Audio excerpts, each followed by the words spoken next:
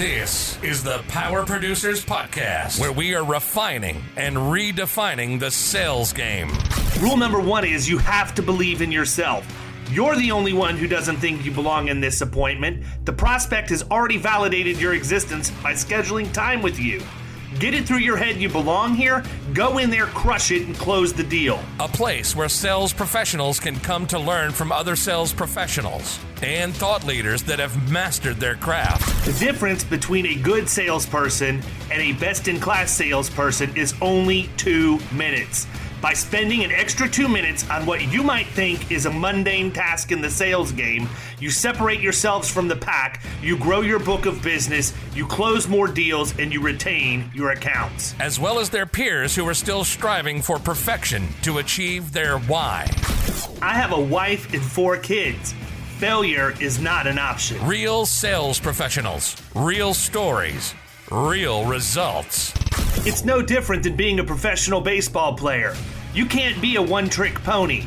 You have to be a 5-tool player in order to succeed in this game. This is the Power Producers Podcast, production redefined.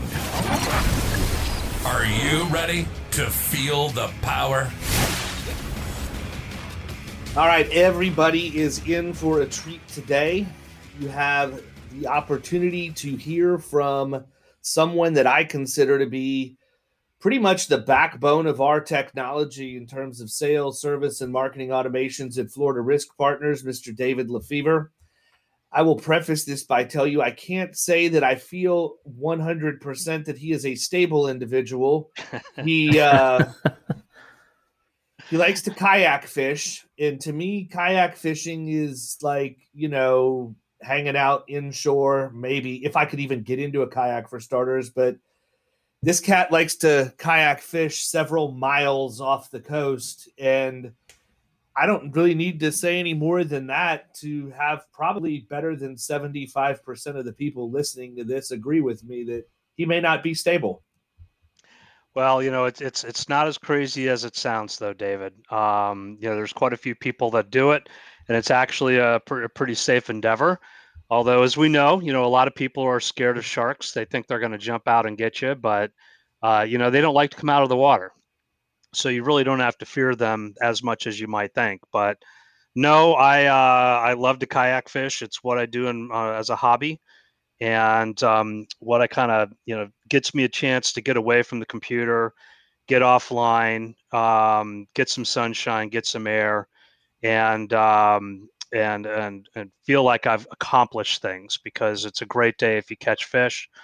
It's even a greater day if you're going to go offshore and you've just accomplished getting back. And you catch fish. Not that it's a hard thing to do, right? Or that it's a miracle you made it back. I was going to say that's a great day. That's a win. Yeah. Well, it's hey, if if you want to go out and run a 5K, you can do it in the morning. You go out, you do it. It's not going to kill you, right? For most people, but you feel like you've accomplished something if you did it. Why is it that I feel like this is a scene from Wedding Crashers, and LeFever and his buddies are at the kayak club planning on how they're going to crash the next wedding, and they give you the old, "You lost a lot of good men out there lying." I mean, seriously, the thing with this whole process that bothers me the most is the getting there and getting back thing. Yeah, I think I could probably psychologically talk myself into fishing 2 miles offshore in a kayak if I had to. But when I was originally told that this was going to happen, I figured, that's pretty cool. They're going to throw the kayak on the back of a boat, drive him out to the middle of the ocean, drop him off. Then when he's done, he can paddle over to the side, hop in, throw the kayak on, and head back in. And that is not the case. So I do want to make this even more humorous, this isn't like just a kayak where you have the paddles or the oars or whatever the technical term is that you usually go out there. I was reassured by Mr. LeFever that it was okay because he also has foot pedals. Yeah. Well, just like anything, you've got different types of gear that are going to match what you're doing. You can go out and run in Vans, and it's going to hurt your feet, and you're going to not perform, and you're just going to have a difficult time getting from point A to point B. or you can run in the finest Nikes and you're the same thing, but you're going to get back and your feet are going to be okay. So it's all about the equipment. And in this case, if you pay attention to those people that like to do offshore kayak fishing, you'll notice that they have some pretty expensive equipment. It's not cheap. It's about the same price as what you might spend for a small motorboat. We're typically dropping anywhere from $2,500 to $5,000, so it's not cheap. But it's what you need to go out and do it safely, because it's all about, as much as, at the end of the day, it's all about safety. You need to bring the right equipment to do the task at hand and make it happen. And, if you really want to see more about it and anybody wants to learn, I just recommend you go to Extreme Kayak Fishing, which is out of Pompano Beach, and look at what some of those tournaments are like. And you've got hundreds of people that go do this stuff. So I'm not the only crazy one, right? But it's fun, but that's not what I do most of the time. Most of the time I'm fishing inshore Tampa Bay, anywhere from, a few feet of water to 10, 15 feet of water, and, calm and smooth. It's not bouncy and rough. I'm not having to go through the big waves. So it's really a pleasant experience to go out there and do that. Still got to keep safety in mind. You always wear a life jacket or a flotation device, personal flotation device. You bring a whistle, you get a horn, you make sure that, you try to go out with a buddy. What do you need a whistle for? Well, if something happens and you have to attract attention to yourself and you need help. So my question is, what happens when you get won't... like a massive tarpon on there? I'm just picturing you getting pulled around like you're on the back of a tube behind two twin Mercuries. Well, I don't know about the twin Mercuries, but yes, any large fish, they will tow you around. It's not really that when you have that happen, grouper, kingfish, sailfish, tarpon, big shark, even big redfish. It's not that, you're pulling the fish to the boat. You're really pulling the boat to the fish is what you do until you get close enough where you can pull them up and you're bringing them to the surface. So yes, you are basically being pulled around, and you could be producing a wake if the fish was big enough and wanting to pull you fast enough, but typically not your average situation. Let me put it that way. So I know there's got to be other Wedding Crasher fans on there, and I have to be honest, I just about lost it when you brought up the term motorboat, because that's a very famous line from that movie as well. So anyhow, we have to get serious at some point. So one of the things I want to preface this by talking about is, if you are in a sales organization or you're a salesperson or you're a marketer, it really doesn't matter. David is really the guy that puts the gas in the engine for everything we do at Florida Risk Partners. He is not a sales guy. Kyle and I, sales guys. David is not. David's a marketer. He's a very good marketer. And, one of the reasons why he and I work so well together is because I don't try and do what he does, and he doesn't try and do what I do, because we both know where we belong. And sales and marketing certainly have a role with each other in an organization. They need to play nice and get along, and we do that very, very well. But, for those of you that are insurance agency owners out there that follow us, I have a fundamental belief that is different than a lot of agency owners have. Shocker, I'm sure. But the fact of the matter is, you're not an insurance agency until you close a deal and you have to do policy administration. Every effort that you make prior to then, you're a sales organization, whether you want to admit it or not. And I think one of the biggest disconnects that exists between agencies that produce well and agencies that are just insurance salespeople is that the high production agencies realize that they are a sales organization. They have systems. They need CRM. They need follow-up tasks. They need automations. And if you view your agency as a sales organization that turns into an insurance agency once insurance tasks need to happen, you are going to love this podcast. If you don't, you need to listen to everything in here and then do it going forward, because that'll get you into the 21st century. Yeah, I think it's important, that really what you're coming down to is the difference as far as like a B2B sales organization versus an inbound sales organization. So are you just taking orders for insurance, or are you actually going out and trying to, make insurance happen, essentially trying to close deals with those people that are not necessarily coming to knock on your door, the bigger opportunities. Yep. So what's your routine, man? Every successful person we get on and talk with has some sort of routine, whether it's, some of them are similar, some of them are completely different. What's a typical day look like for you? Well, firstly, I appreciate the fact that you think I'm successful. That's a good thing. But humor is a part of my life. But generally, it's changed over the years. But generally, these days, I've been consulting out of the house now for, I don't know, 8 years. And, so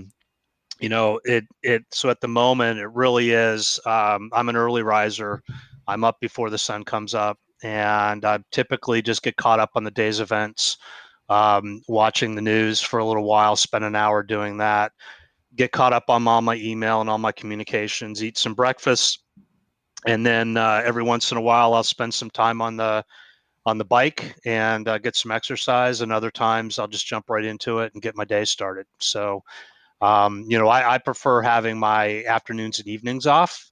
And I get a lot of work done in the morning. So typically by noon, most of my work is done. All the things that were on my list that I needed to check off and get done for the day, they're over with. And I'm now working on the things that have future deadlines or that are ongoing for me to do. And I do work with some people on the West Coast. So, 12 o'clock our time in Tampa is 9 o'clock their time, and their day is just getting started.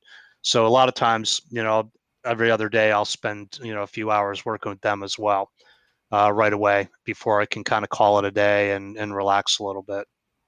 I don't know if anybody else out there was on the edge of their seat waiting to hear what the routine is for leg day on Monday, Wednesday, and Friday for this guy that's pedaling miles offshore in a kayak. But I was expecting squats, burpees, mountain climbers, anything like that.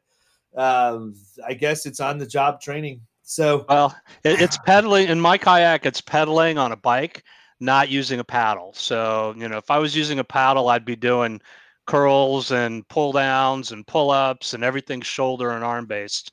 But because I get to sit there and pedal like I'm riding a bike on my kayak, it's all in the legs. Well, obviously, I know what you're doing right now with Sales Power, but you've got a pretty interesting backstory and how you got to where you're at today. Why don't you bring everybody up to speed so they realize that you are, in fact, a credible guest and not just some guy I found at the dock when I was launching to head offshore, or that we blew past. I would be the guy with the quadruple Mercuries throwing the wake at the guy, that's in his kayak in the middle of nowhere, just blasting down. Well, hey, it all started back in, 86 when I graduated from the University of South Florida. I really loved mapping and got a chance to get into my career doing paper mapping, drawing by hand. And I was given the opportunity to be the first group to start doing computer drafting, taking engineering drawings from the telephone company and putting them into a GIS system on these big workstations with giant tablets, like 4 foot by 4 foot drawing tablet in a mainframe. And I had never done it before. I mean, in school, technology and me didn't get along well at all. But I think, that's because school was all about theory, not about hands-on. And once I had a chance to get hands-on, it was like, wow, this is really interesting. And I really enjoyed working with the computer, and it felt natural. So I had the opportunity, essentially for the next 15 years, I built a career out of working with Verizon, or what was GTE at the time, and several other telephone companies, and worked on mainframes, worked on PCs. I led large teams of people, and essentially was responsible for taking probably about a third of what was GTE's territories and converting their engineering records from paper into CAD GIS system, and until we kind of got most of it done. And then at that time, PCs we were working on, for those people that don't know, this is about the time of 486s, right? So back when if you had 8 megs of memory, it was a big deal. And now we're dealing with terabytes of memory. But I had a chance to kind of change directions a little bit. Got to do some staffing, and between the two, actually, I also had a chance, I should say, to not only just do the job, but I also had a lot of chances to interact with senior management at companies and get to see the business side of production and the business side of deliverables and getting services done.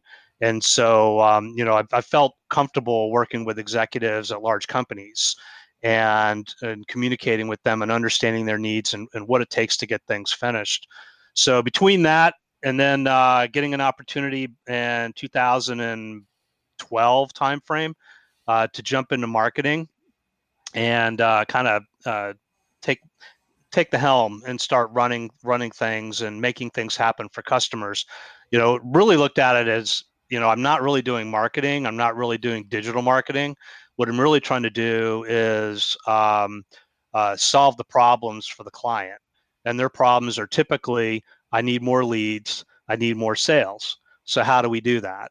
And, digital marketing, a lot of people said, there's a whole branding side of it. And that's fine. That's out there. But where I focus my effort and what I kind of wanted, what I look at is more about demand generation. It's more about getting the lead and how do you get that lead and turn it into a client. Drive that interaction between the person that's out there in the world on the other side of the network somewhere and get them to come to your website, get them to learn about your company, get interest in your company, and reach out and touch you so you can then talk to them. And so over those years, that's really what I've made happen. And now I've found myself in insurance, and I've been working with Dave now for a year and a half or so. And, it's what I love to do. I have to tell you that the ending of that story is way better than the beginning. That mapping sounds absolutely horrible. But ladies and gentlemen, it is 100% the reason I stay in my lane and he stays in his. When he says mapping to me, I picture him out west in a stream in a kayak like Lewis and Clark with Sacagawea, manually crafting maps of what the wilderness looks like in the Great West. But good grief. Well, wait a minute. You just did a great job of making insurance attractive. I'm gonna tell you something. Okay, so I do have a little bit of a fun story with that. So everybody's used to in-car navigation. You've got Google Maps, you had your in-car GPS, and you had all that happening, right? I actually was the person responsible for doing quality assurance on the first in-car navigation system installed in the United States. This was a project based out of Orlando, and we had some mapping experts. Actually, the gentleman responsible for our company was one of the lead people having to do with the Iraq War, back in the pre-Iraq War, and getting bombs to fall in the right place. So he was a GPS expert. And so our job was to take the data that one company did and try to apply it over the navigation system to make sure that, as you're driving down the road and you're looking at a map, the little car symbol on your GPS was actually on a road, not somewhere 500 feet to the right in the middle of a field. And I will tell you, the first one failed miserably, that they didn't have their GPS coordinates, all of it done right. So, you could drive in Kissimmee and you'd be right on target. But as soon as you went up to Lake Mary, you weren't even close. So you know what? It's interesting that you say that, because one of the things we deal with through work is telematics for fleets of vehicles. And I had a call with one of my clients. It's a big plumber in town that had an issue because the telematics said that their guy had run a red light on Adamo Drive when really he was on the crosstown, which is running parallel to it, going like 70 miles an hour. He was nowhere close to Adamo Drive. But the telematics said that he ran a red light at 70 miles an hour, which I'm sure made for an awesome conversation when he got back to the office. No. Well, I mean, mapping is an essential part of all business today in the United States. Can't speak to the rest of the world because I don't travel outside the United States anymore. But I will say that, no, I mean, everything. I mean, even with, working with, we work with HubSpot, for example, and there's applications out there that'll take and say, you can do things like, I want to see all the customers within this 50-mile radius, and boop, there they are, right? You don't have to go type them in. It just looks at their address and it knows where they are within a radius or within a grid or within some sort of boundary that you draw. Show me all the customers. Tell me all the customers. Tell me all my leads. Who's a hot prospect in this area? I mean, how can you do that? That's all mapping related. And so, that's wonderful stuff. And it's amazing how far things have transferred or have gone from back in the mid 80s where you pretty much didn't have it. I'll just say those little dots that you see when you go into the map, the smallest one you were allowed to see was essentially 3 meters by 3 meters. So you couldn't see anything smaller than essentially a 9 foot by 9 foot square, right? And nowadays, though, you look at what you can look at on Google and zoom in, and it's incredible what you're able to pick up and see now in comparison. And I can only imagine what militaries out there are able to do nowadays versus what even we're able to do on Google, right? So they can look down and see, what hand are you playing, and if you're playing poker, they'd be able to tell you what cards you have. So, and then exactly what are the GPS coordinates of that map of cards? Let's throw a dart and hit it, right? They could probably do all that, right? Because it's that amazing. Anyways, it's wonderful crazy stuff. So I think it's interesting though. I mean, people are wired in such different ways. You have people who have mechanical minds. You obviously have a mapping mind. I don't, and it reminds me of one of my favorite scenes from Sling Blade when, if you're wired to think a certain way, it's painfully obvious. And, all those guys were out there trying to fix the lawnmower and nobody could figure it out. And somebody turns around, he goes, "Hey, Carl, you're good with this kind of stuff. Why don't you come take a look?" So he goes to start it, unscrews the thing, and ain't got no gas in it. Yep. That's it. Everybody. I can't believe that you've been able to reference not only Sacagawea, but also Sling Blade in this podcast. This is fantastic. We got a lot of time left. Well, there's a, in woodworking, you have two types of woodworkers. You have those that like angles and straight lines, and you have those that like curves. Essentially, it's people that build cabinets and furniture versus people that turn bowls and other artistic kinds of things. And you don't find very many people that are really good at both.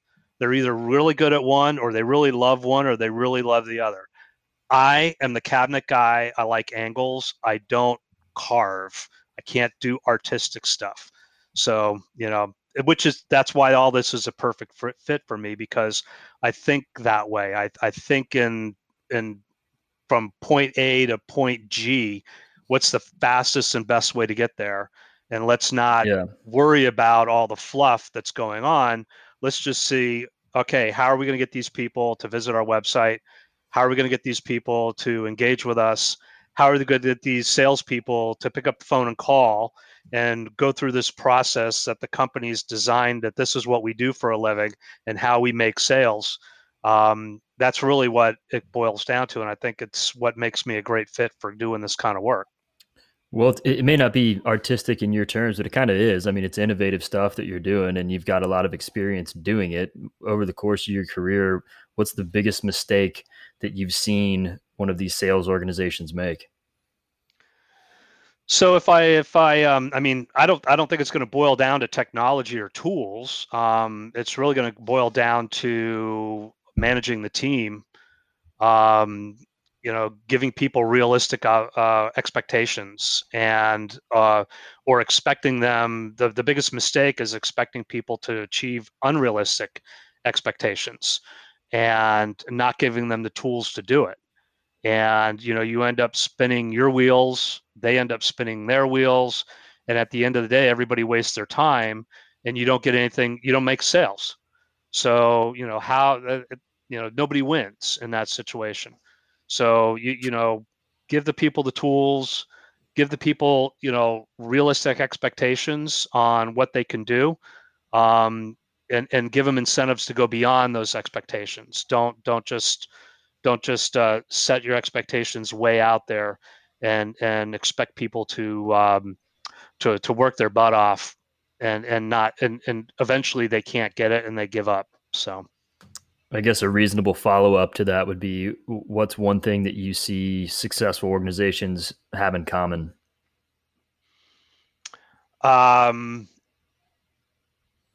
So I would say that obviously, if you give them the right tools, it really comes down to training, and in helping. Well, I have to say B2B sales organizations. So I want to kind of clarify that, because there's one thing if you're out there selling to consumers, and I can't go that route. But if you're selling a product or you're selling services to businesses, it's really giving your salespeople the support they need to be successful, and wanting them to be successful, and not and helping them achieve success. So I've done channel sales in my past, and I've helped and I actually had a startup where we were doing helping small IT companies build a channel network.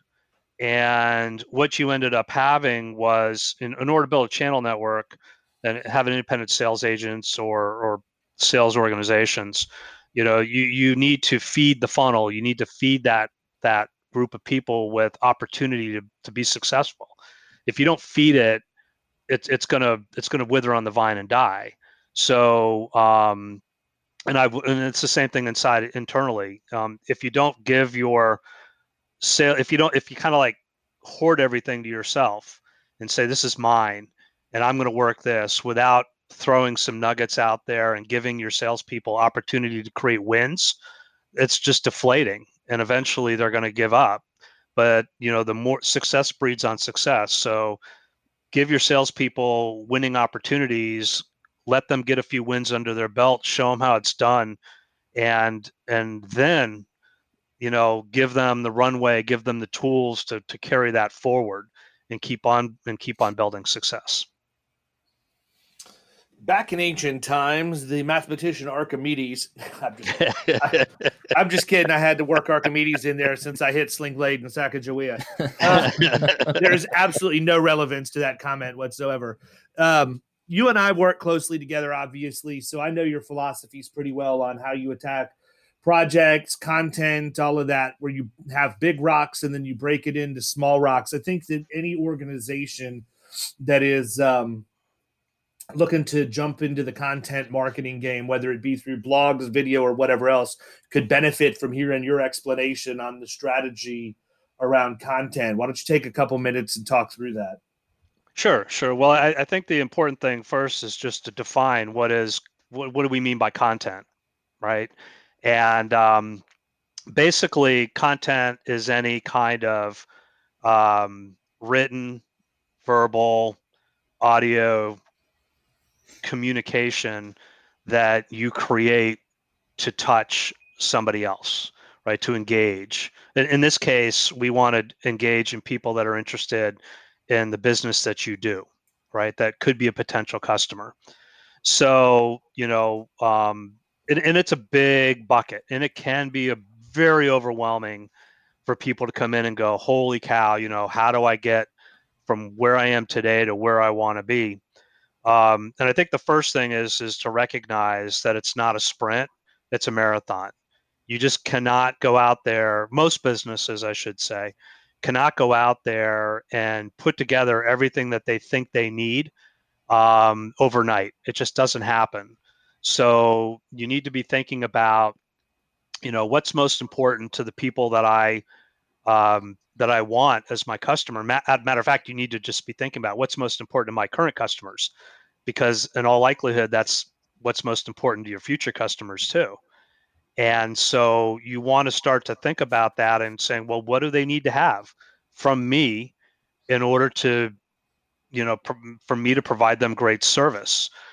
Perhaps it's a checklist. Perhaps it's a book on how to do something. Perhaps it's a video showing you, how to fix something, or a support ticket issue, or anything like that.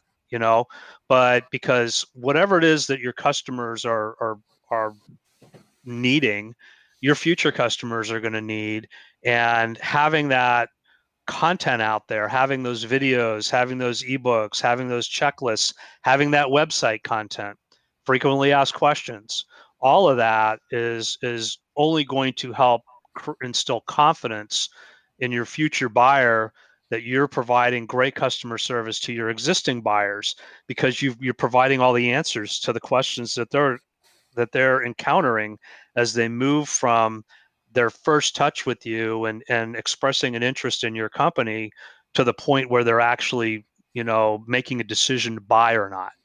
And so, when we think about the rocks and the pieces and what you need to do, that's the place to start with. What do your customers need? And start looking at how to get that out there the most economical and easiest way for you as an individual. Some people like to write, some people like to do video. Whichever you're more comfortable with and you're faster doing, just do it and get it out there. Gotcha. So in terms of when you engage with a new client, is that's where you start with them, is what you're trying to get out to them in terms of the content? So typically, when I engage with a new client, the first thing I really want to know is, tell me who your customer is. And so many people have a difficult time doing that. They start talking, and they keep talking, and they keep talking some more, and then that leads them down another path, and then they go, well, now that I think about it, and they start. Next thing you know, they're off rambling. People need to think of their customer just as they do trying to talk about themselves. So salespeople, you have the elevator pitch, right? You're supposed to be able to describe, this is what we do in just a few seconds. You should be able to talk about your customer in the same vein, in the same way. Here's who my customer is. Here's who I help. Without going rambling on down 15 different industries. I mean, you're doing insurance sales. Well, we help plumbers, and we help carpenters, and we help call center, and you can start just going down this list. But at the end of the day, you don't need to describe all that. You just need to say that we provide, and I don't want to put words in your mouth, but basically we provide insurance solutions for businesses in the Tampa Bay or in the Florida market. I call that the Bubba Gump syndrome. Next thing you know, they're rattling off shrimp sandwich, shrimp soup, shrimp stew. I mean, and you're going for days. Yeah. So here's the thing in our industry, and I don't know, there's probably the same in a lot. We did a podcast with Christopher Cotton from AutoFix SOS, where he's going in and dealing with working with auto service facilities across the country. And I know he runs into some of the same things too. But getting people who have no CRM or anything at all in place, and then implementing that and trying to get CRM and automations in place, I know what that process was like for us. And so I think that a lot of the times it's funny because you make the comment about people not being able to define who their client is. But that's one of the things we talk about in Killing Commercial, right? We talk about who is your ideal prospect. You should be able to tell me that your ideal prospect is a service contractor, plumbing, HVAC electrician that has 50 vehicles, 75 employees, roughly $10 million a year in revenue, that's within 50-mile radius of the Tampa Bay area. That's it. If you can tell me those things, then I know you have your prospect dialed in. The problem is people don't think that way. They start going, like you said, you get on a million different rabbit holes, and they wonder, why they're not being successful or why they're constantly chasing their tail on this stuff. And so I understand that. I think the same thing holds true to processes. So people, they can't talk about who their client is. They also can't define their process, and they don't have it written out. Into your earlier conversation about mapping, that's really what it is. I mean, you have to take somebody's process that's probably not formalized, and you have to let them explain to you kind of how it works and get it to the point where you have the ability to then make that into a logical sequence and get it into a CRM to where it's going to do the automated things that you wanted it to do. I'm interested. I see that as being a huge obstacle anytime you engage with somebody that hasn't had experience there before. And especially people who sometimes maybe your sales staff is saying, we need this tool, we need this tool, we need this tool, but the business owner doesn't really buy into it. And they say, okay, I'm going to shut these guys up. I'll give them what they want, but you don't have their buy-in. So I'm interested in what your perception is as far as what's the biggest obstacle that you've dealt with when implementing automations in CRM with some of these companies that you work with. So there are some big companies out there that make a lot of money trying to tell people how to improve their sales organization. They come in, they talk to people, they look at what you're doing, they walk away, they write up a book, and they come back and they say, here's how you can make yourself better, right? And these are usually being hired by larger organizations with lots and lots of salespeople, because it's really hard for an organization to, introspectively look at themselves and go, what is our process and how does this work? So, the biggest challenge is, first off, just getting a CRM that makes sense.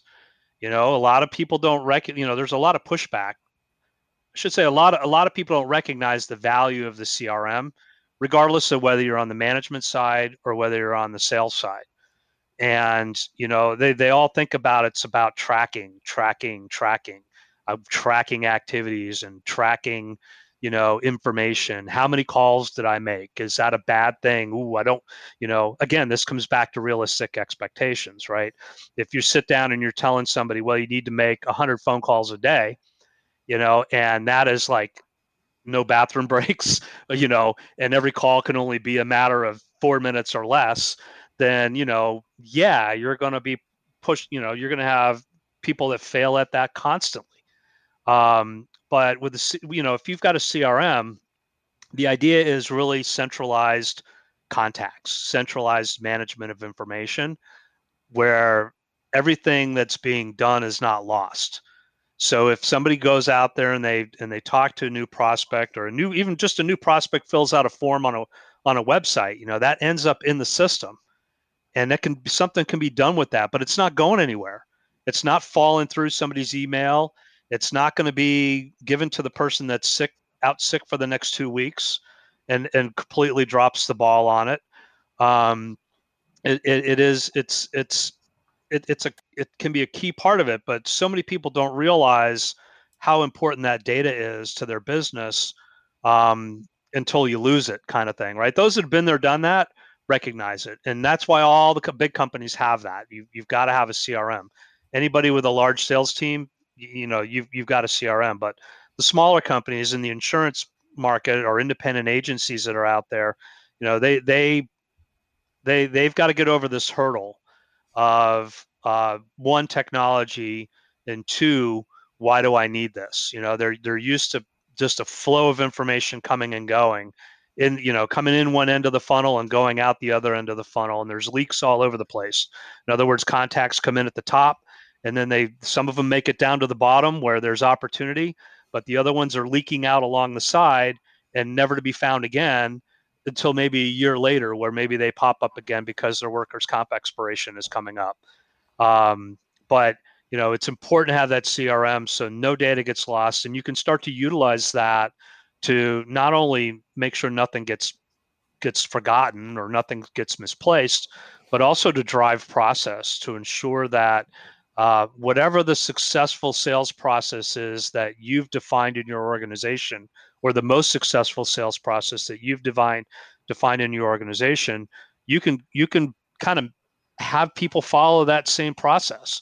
Because again, success leads to success. If you hire a salesperson based upon I heard, Bob's a great guy, I'm going to have him come in, he knows everything what to do, I can just give him leads and let him go.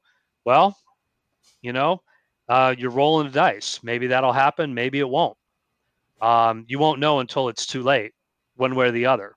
It's either they've made sales or they didn't, and you just wasted a bunch of time and effort on somebody who you might have heard was good, but in actuality, they just haven't been able to produce for whatever reason. Maybe it's no fault of their own. Maybe it's a fault of the organization, because the organization doesn't give them the tools to succeed, whereas their former employer gave them tons of tools to succeed. Or maybe it's just the person is not, they're used to, riding it out, and, they're not really as good as they thought they were, that, because are they making the sales calls they need to make? Are they driving the miles that they need to drive in order to be successful? So that's where the CRM comes in, is really giving those tools, making sure you've got it, and then making sure, that people are able to not only look at whether they're meeting your expectations or not, but obviously you can look at whether they're doing it too. So if information leaking out is, something that you see as a big obstacle, what advice can you give companies to avoid that hurdle or that trap? Yeah, install a CRM. I mean, get the data in the computer, because if you don't have it in the computer, if you don't have it in the customer relationship management tool, right, it is going away. It is going to fall out and it's going to leak. If the data's in there, you can get the data out and it's not going anywhere. So if you've got a CRM and you've got things that are leaking, that means that you're not managing it effectively. You're not creating views, or you're not creating lists. You're not setting up the stages correctly to identify and segment the people that are in there.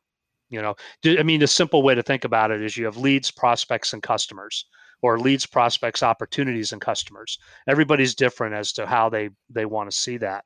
But the simplest segmentation is those are your buckets. Those are where the people go, and they aren't anywhere else. They're in one of those places, But if you don't have a CRM at all, this stuff's it's gone. It's written on a person's desk or a piece of paper or a notepad, and it's history in no time flat, unless it's a real opportunity for them to go after. Then they'll spend the time. But if it's not, they're going to make a couple phone calls and go, oh, well, move on to the next hottest flashy light that I'm going to go after. But as long as it's in the CRM, you can set it up to do whatever you want to do with it, and make sure that things aren't falling through the cracks. Yeah, I agree with you. It's funny. I think, listen to what you said about people having tools. Some are successful, some aren't. I think in some cases, the best sales job some people have is the one that gets them their job. And then, after that, it's like they wasted all of their sales efforts on getting hired, and they're gone. I know that my industry is notorious for shiny object syndrome. If we go, and I know me specifically, if I go to a conference and there are vendors, I have a soft spot in my heart for sales guys. They don't even have to pitch me. I'll take the time to learn what it is that they do. And if I feel like they could use some constructive criticism in their approach, I oftentimes offer that to them unsolicited. But it was funny because I had a company that was, I did a hour talk on hiring at an industry conference out in San Diego at the end of January. And there was a company that was exhibiting there that was all about profiling and how to use their service to profile. And so I got all of the solicitation emails saying, we understand you're doing a presentation on hiring, and we really think that we would be a good partner for you, blah, blah, blah, blah, blah. And then when I got back, said, heard your presentation was awesome. Da, da, da. My presentation was exactly the opposite of what these people did. They had no clue, what I even talked about. I mean, I was their adversary, and the whole time they were so caught up in trying to sell me something or get me to partner with them that they didn't even realize that I was basically saying, don't spend your money on this crap because I don't think it works.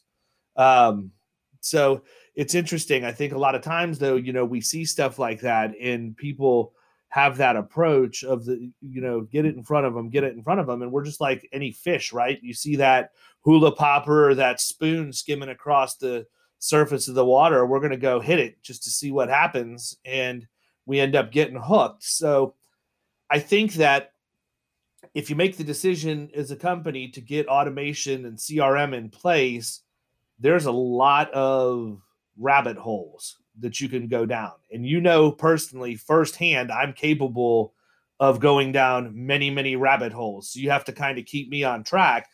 What would be your advice for somebody who's getting started? If they said, you know what, this is it. 2020 is the year. We're going to put a CRM in, and we're probably going to start exploring how we can have some automations. What would be the piece of advice you would give them to keep them from having the shiny object syndrome and staying on task? I think just, stick to the basics. If you're going to do email marketing, you're going to do the marketing side of automation, pick a monthly newsletter and just do that. And just, not anything where you've got to segment out your audience, like, plumbers and electricians. Just you send it to all. We're going to send, if you're my client or you're interested in my company, you've got an interest in what we're saying. Let me just tell you what's going on with us in our industry, important things, and that are important to us and important to our customers. So, hopefully you'll find it valuable. Again, basics, right? Eventually that can lead into, you're going to do more stuff exactly for, I'm going to say, okay, here's the, 350 electricians that we have. We're going to send them newsletter A. That's all about electricians. And here's the plumbers. We're going to send that to newsletter B. That's about plumbers, and so on down the line. But that's a lot of work, and that's a lot of effort, especially for somebody if you're just getting started, right? So that's on the email side of things. On the sales side of things, it really is just try to figure out what your basic sales funnel looks like. What are your sales stages? Is it you start with a lead, then you have a prospect and then an opportunity, and then do you have a qualified opportunity after that, or do you have a qualified prospect in that process? What does it look like when you do a quote request? You can have a 15-stage sales cycle if you wanted to, but that just complicates it. Start out with the basics, make sure that you can segment and move people, and that your salespeople can see where their contacts are at. So if I've got a leads list, what does my leads list look like? And if I have a prospect list, what does my prospect list look like? Now I could break that out and saying, well, here's who I need to call this week because I haven't talked to them in 2 weeks. There's a lot of things you can do, but start with the basics and then grow and build upon it. I think I would add to that, just having gone through this myself and then seeing how a lot of my peer group works, is that people need to enter this type of a relationship with a long-term view. And I think that the problem that you run into is that everybody expects instant results so quickly. And, it doesn't matter what it is. Because of that, we tend to overcomplicate things. And perfect example right now, everybody sees a shiny object and they go after it. Right now in our environment, the shiny object is the coronavirus. And I see every single one of my peers in my industry, with the exception of a select few, that are doing nothing except going out, and as our friend Bernie Borges would have said back in 2009, shouting at their audience what they think that they want that the audience wants to hear, instead of letting the audience tell you what they want to hear. And so our content strategy is completely the opposite of what everybody else is doing right now. I'm doubling down on evergreen content because this is what I know. I know that the coronavirus stuff, number one, I can pretty much bet you that there's not been a single agency out there posting stuff on coronavirus that has had somebody pick up the phone and say, I just wanted to let you know, I read your article on coronavirus. It's the 100th one that said the exact same thing today, and I want to do business with you. You're the lucky winner. I've been waiting all day to read 100 articles on coronavirus so I could pick the 100th person. Nobody's getting any business because they're posting crap about coronavirus. And so that's number one. Number two, think about all of the valuable resources that are getting wasted putting something out that is sensational news right now that will have zero relevance more than likely in 6 months. It's going to be dead. It's going to be absolutely worthless to that agency because, again, being sarcastic, nobody's going to come back 6 months from now and say, hey, I just want to let you know I went into the archives of your blog and that coronavirus content was top shelf. I got to tell you, you were on point with everything you said. And I realize it doesn't mean anything now, but because you were so on point 6 months ago, I want to buy from you. No, what they should be doing is taking a long-term view. And, one of my friends, Nick Ayers, had a post on his Facebook page today that said, you can either spend today worrying about your future or you can spend your time creating it. And that's kind of the whole thing, that I look at this is people want to know what the experience mod is. They need to understand what indemnity is in a workers' comp claim. They want to know what coinsurance is. They want to understand their wind deductible. These are the things that people are going to type into Google 10 years from now because it's the same thing they've been typing into Google for the last 10 years. So if you can have good, relevant content that answers questions that people truly ask, spend your time doing that. And no, you're not going to have somebody pick up the phone tomorrow because you published a blog post and say, hey, I just read your brand new blog post. I want to hire you immediately. It's possible that could happen down the road, but you have to put an evergreen strategy in place that has got a long-term view to it. And the CRM piece is no different. You can't put a CRM in and expect it to be a magic wand that creates business opportunities for you within the first month or two. Heck, it might not be in the first year, depending on how complicated your systems are. But if you're looking at what it's going to do 5 years from now, and you can see how much money it saves you and how much time and energy it saves you, and more than anything else, just the lost opportunities that it preserves because data doesn't leak, then it makes sense. But it's an intangible. It's a concept. It's an idea. All people see is here's how much the price ticket is. And they decide they don't want to buy it because they don't invest in their business, with the belief that that's ever going to do anything. And I think that there are so many industries out there that are ingrained in the fact business has always been done the same way. Sales have always been managed the same way that they can't take that leap of faith. And insurance is probably the worst, in my opinion. It has to be one of the absolute worst. And it goes back to what I said at the beginning. You are a sales organization first. Then you become an agency once policy administration is involved. And so I think that's one of the biggest things that I would say anybody out there is have a long-term view when you start. Yeah. So, I mean, part of that is, it's the whole concept of marketing and spending money on marketing is difficult for a lot of smaller businesses, right? And an independent agency is generally a smaller business. And so it's no different here. You've got to look at it from a return on investment from a long-term perspective. You're just not going to spend, $5,000 this month and expect to make $10,000 next month. That's just not going to happen. So, miracles happen. Don't get me wrong. But when you look at this, yes, you need to look at it from a long-term perspective, and it's a marathon, not a sprint. There's numbers out there that we used to talk about that, if you put like a percentage, how much should I be spending on marketing? Well, you should be spending, 5, 10, 15% of your budget, right? Of your budget on should be dedicated to marketing. And, and every company is different, because what do you mean by marketing? Do you mean branding, or do you mean lead generation or demand generation, or do you mean both?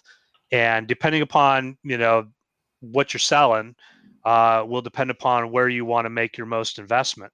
My thought is I'm not a branding person. That's not me. I am not the let's make cups and let's make koozies and let's make mouse pads and make them really cool and ship them out there. Dave, that's you, right? You're the branding guy.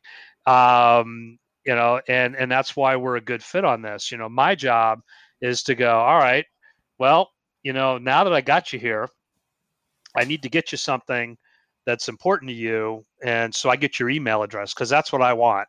I want email addresses. Give them to me all day long.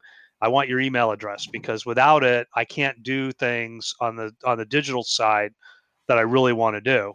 Now, granted, I can from an advertising perspective, because I can take every person that visits the website who also is on Facebook, turn around an ad and get your name in front of them. Right? But I still look at that as demand generation, because I'm essentially trying to say, hey, I know you visited my website. I'm not going to turn around and put an ad in front of you to get you to try to come back and get you to try to do something, because I really want your email, because email is essentially free. It costs me money to advertise on Facebook. It costs me money to advertise on Google or Bing or Yahoo or anywhere else. Whereas if I've got your email address, effectively, it doesn't cost me anything to send you an email 5 times a month, and to send a message to you to try to get you to engage with me. So, my goal is to get that email address and to then use that email address as a tool to try to create that relationship and get you to raise your hand and say, I'm ready to buy, or I've got an interest. I'm ready to talk, is what we really want. That's really what all we're trying to do, is get somebody to raise their hand and say, I'm here. Can I talk to somebody, or can somebody talk to me, because I think I'm ready to buy and I got some questions. I think that it's important to add that there's a difference between advertising and marketing. Can you clarify that? Advertising and marketing. Well, advertising, you're giving somebody else money to promote your brand, or to promote what it is you're trying to sell. And it's about that short-term experience.